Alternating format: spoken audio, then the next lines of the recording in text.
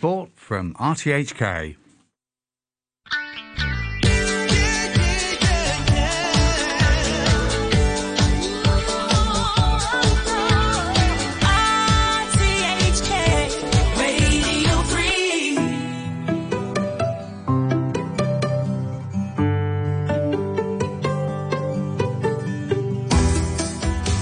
The Hong Kong English Poetry Competition is back, and the theme this year is white. If you're feeling creative and poetic, then send us your poem of 400 words or less to poetry@rthk.hk by the 12th of July. You can also win some great prizes and have your winning piece read on air.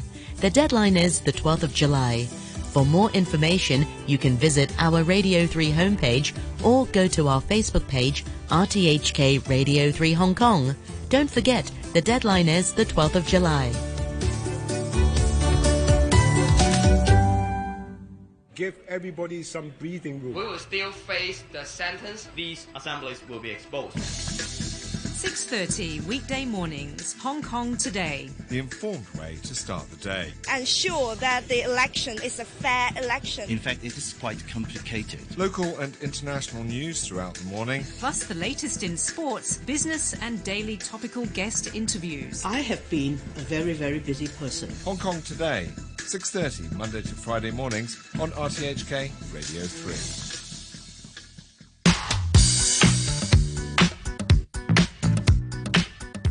Good morning and welcome to our Saturday look back at the week on 3.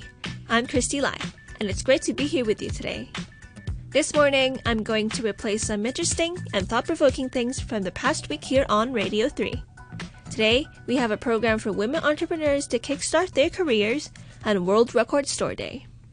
Air pollution has always been a serious problem in Hong Kong, and according to the SAR government, vehicles, marine vessels, and power plants are the main causes of the problem. Sometimes on a bad day, you can't see anything outside your window but smog. However, in recent years, numbers have shown significant improvement in air quality as people are staying at home due to the pandemic. On Tuesday's Backchat, Patrick Fung, the CEO of Clean Air Network, spoke to Hugh Chiverton and Ada Wong about ways that might help make our air a little bit more cleaner. Yes, indeed, it's correct. I think since the beginning of the COVID, we've experienced a lower vehicular traffic, and especially in urban areas, we experienced a improvement of air quality, despite the fact that we are still way above, worse than the WHO recommended safe level. But indeed, and over the past few years, we have an improvement of air quality for around 30%. So there's a significant improvement. When you say an improvement of 30% of what? Reduction in what? There's an improvement in terms of, for example, particulate matter and the nitrogen dioxide at the roadside and at the ambient level. And we're talking about the annual concentration. And this situation happened in most stations in Hong Kong. We're talking also on from 2013 to 2020. So over the last 7 years, we do see a improvement of air quality in general. But the experience we have over the weekend, we are still experiencing it. I think there are a dozen of occasions like that throughout a year, and on each occasion it lasts for typically 48 hours to 72 hours. What's behind that improvement then that you mentioned in particulates and roadside readings? Is it better engines? Is it just to do with the quality of the motors on the streets? Yes, indeed. So there are emission control measures conducted by the government, for example, to phase out the commercial diesel vehicles. Those are the trucks and lorries. And we have a scheme to gradually phase out the old franchise bus as well. And then on the shipping emission side, Hong Kong is the first Asian city to mandate fuel switch at birth, so switch to cleaner fuel when they're at birth and in Hong Kong water. So these are the policy measures we see which was good to reduce air pollution level in Hong Kong. But again, there are a lot more to do in order to achieve some of the recommendations by the WHO. We are still 60% to 75%. There's still a gap of 60 to 75%, depends on different air pollutant from now to the WHO recommended safe level. So what else could we do? What are the contributing factors to air pollution? Is it really because of roadside traffic and in urban areas, or is it, in the wider context, the pollutants are actually coming from the Pearl River Delta, which we can't really do anything about? A couple of factors. Urban area mainly contributed by the vehicular traffic, so the strategy has to be deviate from diesel engines or ICE vehicles. So we are talking about zero emission mode, including electric or hydrogen or other technology modes. And then, as mentioned, ship emission is another key factor. So we are looking at ocean-going vessel, river vessels that travel from Hong Kong to PRD, and local vessels. We have to switch to cleaner vessels as well.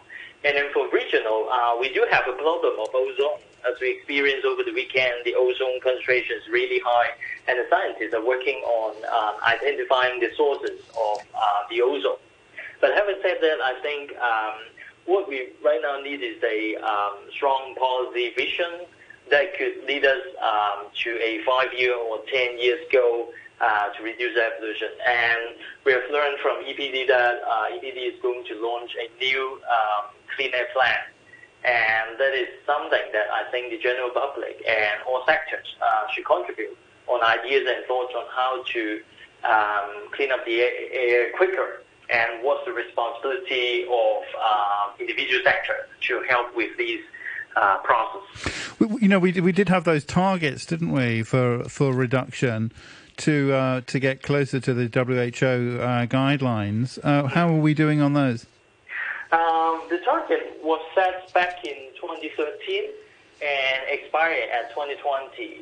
So the target, put it in very simple terms, is that the ambient air pollution of Hong Kong would achieve Hong Kong's air quality objective. So, and in very long term, we are trying to achieve the WHO recommended safe level. But still, as mentioned, we are still at least 60% behind the WHO standard. But anything after 2020, we have to wait for the new cleaner plan from the government. So this is something that we are very anxious. We worry that the government is setting a relatively lax goal, and we understand the government is trying to achieve the decarbonization goal by 2050. That is a really, really long-term goal. But in between, we ask for intermediate milestone target to hit so that we could keep the government accountable for this. That was Patrick Fung, the CEO of Clean Air Network, speaking on Tuesday's Backchat. A day later, on Morning Brew, Phil Whelan caught up with a man who holds 15 Guinness World Records. And in the coming months, while rowing solo from Crescent City in the USA to Hong Kong, will very likely pick up some more. Turkish rower Erdem Eruç is not only superhuman at the age of 59, but he's also raising awareness about the state of the world seas. The first obvious question was, when are you off? I am guessing that the departure is going to be about 19-20 June, that weekend, or the week of the 21st. So when you say like a clear spell, what do you mean? Are we talking weather, currents, what? Weather, winds mostly. As the land heats up in June, the ocean is cold and the California shores. It creates onshore winds. So I need to have this wind quiet down a little bit. And since I have this cape about 80 miles south of my launch point, right, the winds tend to get stronger right around that cape also. So I need that break to clear that cape, and then I'm in clear water. Right. How much can you rely on your sailors, your rowers' instinct here, and obviously how much of it is going to be science? Well, I am taking advantage of science by looking at all the forecasts that are being provided to us, and I am looking at the currents also. When I see the break in the winds, I will say, okay, and now it's time to get going. Apply some sweat equity into this and get out of here. Yeah, can you just give us some figures here? So the total distance and a few interesting stats that you've obviously planned out totally. Absolutely. It is World Ocean Day, and I will be getting on the Pacific Ocean now. I will launch from Crescent City, and probably by early September, I will pass by Hawaii. And then I will pace myself, so I pass the longitude of the Marianas, Saipan and such, in early January. Right. And then it will be all-out effort from there until I pass the Luzon Strait. The total distance, we guess, to Hong Kong is going to be about 7,400 miles, or just about 8,000 maybe. Yeah, okay then. So when you're actually living your day-to-day life out there, how do you plan that out as much as possible in terms of how much work versus how much rest? My typical day is rest at night because I will be in the tropics and it'll be very hot in the cabin during the day. So I rest at night, and I wake up with daybreak and have my breakfast, and I'm typically rowing as the sun is rising, and it gets broken by messages here, email there, and then have a snack, have a coffee, keep going. Lunchtime comes around 1, 2 o'clock. Okay. By the time sunset comes at 7 or so, I hang up my oars and turn to the horizon and look at the sunset to catch green flash. Sounds lovely. I have only been able to spot that thing, maybe 3-4 times, and only once during my ocean rowing career until now. What about getting supplies, stopping off whatever you have to do? I know you're going to take loads with you, but I will take all the loads with me, and right now I'm scratching my head about how I'm going to fit everything on this boat. It's a long crossing. I have been on the water before 312 days on my road to Papua New Guinea waters, so I'm not foreign to this concept. Sure. The boat will be fairly heavily loaded when I leave. When we first met a few weeks back, I sort of mentioned in passing that you have quite a few Guinness records, and I never asked you what they were. Would you mind? Well, I now hold 15 Guinness World Records. I am the first person to have completed a solo circumnavigation by human power. I also hold the fastest circumnavigation by human power. Okay. 5 years, 11 days. And I am the first person to have rowed the 3 oceans. I have the longest distance row down the Atlantic Ocean when I rowed from Namibia to Venezuela, non-stop, 154 days I think it was. First person to have rowed mainland to mainland with a one stopover in Madagascar across the Indian Ocean from Australia to mainland Africa. 844 days career total as a solo ocean rower. And when I launch from Crescent City, I will break that record every day, day after day, until Hong Kong. So it's going to be a wonderful to wake up to this every day. I think you've done everything, but is there something that eludes you, by any chance? I think peace of mind. Yeah, you won't get a record for that. Maybe the Beatles or something. I need to get on this ocean, get it done. Until it's done, it's going to bug me. Bon voyage to solo rower Erden Eruj, who was chatting with Phil Whelan a few days ago on Morning Brew. You can find out much more about his journey and mission by checking out the website of Ocean Recovery Alliance, his Hong Kong partners. Starting a new business is challenging, and it can be even more challenging if you're female. According to a report by the Hong Kong Institute of Chartered Secretaries, only 1 in 7 directors are female among Hong Kong's 50 Hang Seng Index companies. On Tuesday's Money Talk, Anna Wong, the CEO and co-founder of Female Entrepreneurs Worldwide, spoke to Pierre de Lewis about their latest program, Invest in Women Who Tech, which offers support to female business founders who are looking to expand and grow. Compared to men, okay, so I think definitely women, they need more support in terms of like, emotional part, because, women, they like to share, they like to talk about their personal experience and growth, and they also need a mentor advisor to support their growth. Comparatively, men, from our experience, they tend to solve the problem internally, but women like to talk to their friends, mentors. So this is the core value we offer to members. So as a member, and you can come to us, we can match you with potential mentors and advisors. Yeah. Is there still a lot of stereotyping going on even in this day and age? Because people tend to think women are supposed to do certain jobs, are good at certain things, men are supposed to do other types of jobs. Does that still go on even today in Hong Kong? I think Hong Kong is very well developed, and I personally feel really supporting Whisperer as a female founder. And second is, I would say, it's more the feminine quality or masculine quality in terms of like career development or business sector. Like even now we see more and more women in tech, because more and more private sector and government bodies are supporting more female leaders in the technology industry. So I would say, as the quality or characteristic you have, and you can pick the industry you like. And is Hong Kong a good incubator for new ideas, a test bed for new ideas that entrepreneurs have? Yeah, so we really want to see more women in the entrepreneurship and tech sector. And if you see in the region like Singapore, Hong Kong, or even certain countries in Europe, and the government bodies are really encouraging the local entrepreneurs in the tech sector. Comparatively, I feel we started here in Hong Kong, and the digital side and also the tech side is still slowly catching up. So this is why we think it's really important for us as a platform to encourage more women in tech. This is why we line up a few corporate partners, including one of the public schools here in Hong Kong, Apollo, Future Mobility Company.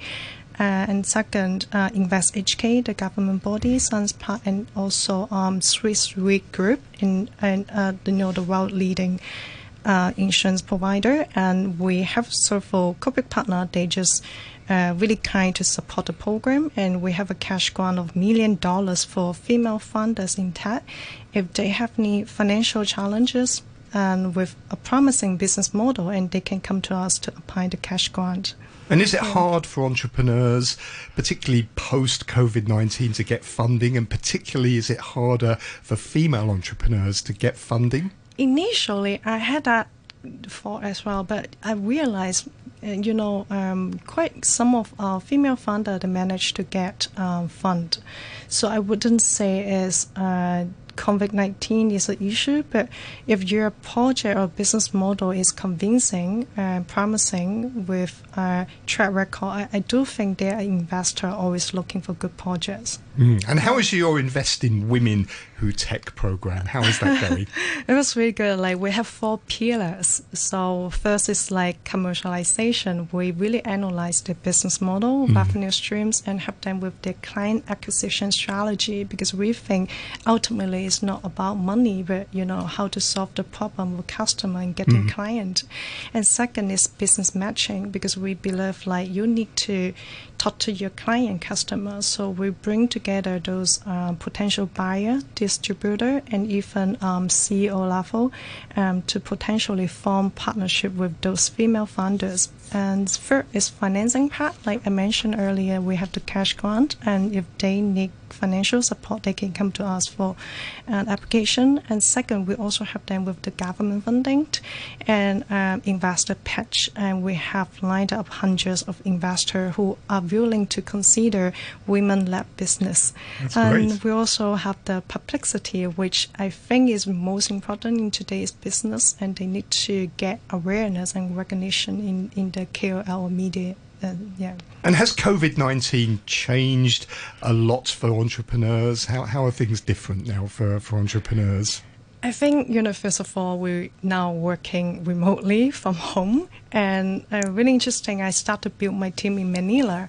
So I never see my colleague in Manila, but we have a small operational team there.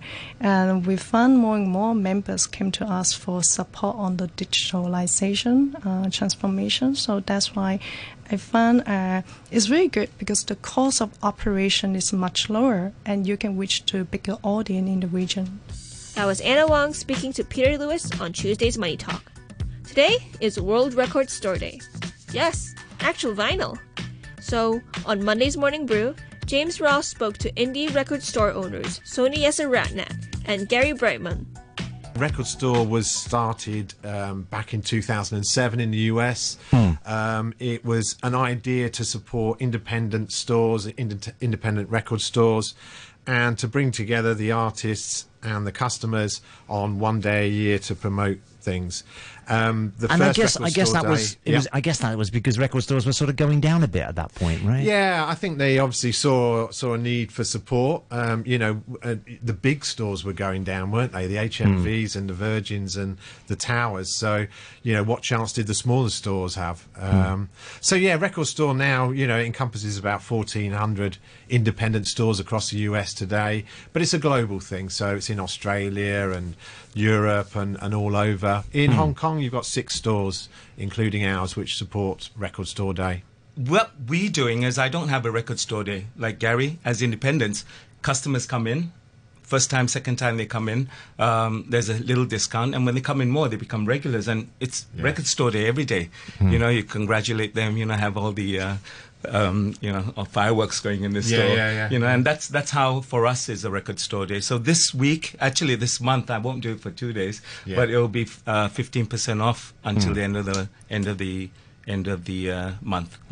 I guess it's about developing a community around music, isn't it? Around the records, and that to me is what a lot of indie record stores do. They attract regular customers that come in and swap music, talk music, and just get on with each other, right? Gary, is that what happens with you? Yeah, absolutely. So at Vibe, we like to promote and support local bands.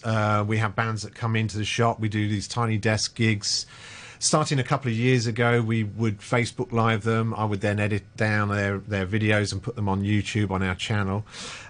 So over the years, we've had the Mutineers do a couple. They're a Tongfoot band on Lantau. We've had Pete Millwood of Celestial playing. We've had Denkwa. We've had Carmen Casa. We even had Mirror, the Canto Pop band, came in the other week. They didn't play. They just did their thing. Right. So customers that come in, I focus on local customers, kids. 16, 17-year-old, 19, because I believe, and we should always never forget that they're always the next generation. They're the spark, aren't they? They're the next generation carry the music. I mean, the older generation like us, we've already listened to music, so when I put on something, and when you put on something, it's going to resonate. It sounds like something. We are inspired by something, so most of the bands. But the customers I have are more 16-year-olds, 17-year-olds coming in and asking, what is this? What is that? They don't know, and we as elders, carry on the flame. What do they want to hear? Oh, they want to, because 16, 18-year-olds now are coming back to listening to Slow Dive, listening to Blondie.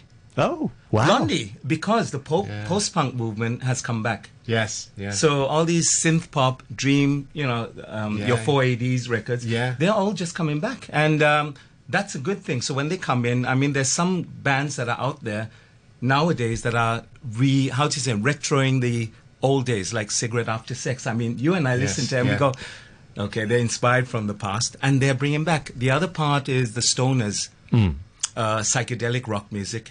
It's been taken. You have your Yes, you have your ELPs, you have your prog rock, and it's all coming back. It's because of the new generation like Steven Wilson, Porcupine Tree, that is influencing the sound to this generation. They get the sound, and guess what? They open their doors to Pink Floyd. They open their doors to and interesting. That for us, for me, this year has been more educational. Why I told you I'm a librarian now is because I'm a librarian for the music within InFree to promote the music as long as I'm alive. Thanks to James, Gary, and Sony. And happy Record Store Day to you. And finally, on Thursday's afternoon drive, Steve James looked back at the day in music history. And that's where we leave you for this edition of Week on 3. I'm Christy Lai. Okay, let's look back in music history this very day, June the 10th, 1956, and it's American singer and actor and all-round loved human being Pat Boone was at number 1 on the UK singles chart with I'll Be Home. He scored over 30 UK top 40 singles during the 50s and the early 60s and was the second biggest charting artist behind only Elvis. This day, 1966, the Monkees' first recording sessions took place. Interesting to note, the sessions featured members of the famous Wrecking Crew, a group of top studio musicians in Los Angeles, but it all proved unsuccessful. It changed later on. And we're stopping for this day, 1975. The Eagles released their 4th studio album, One of These Nights, which became the Eagles' first number 1 album on the Billboard charts, and the album produced 3 very, very well-known singles. One of These Nights, Lion Eyes, and my favourite Eagles song, Take It to the Limit.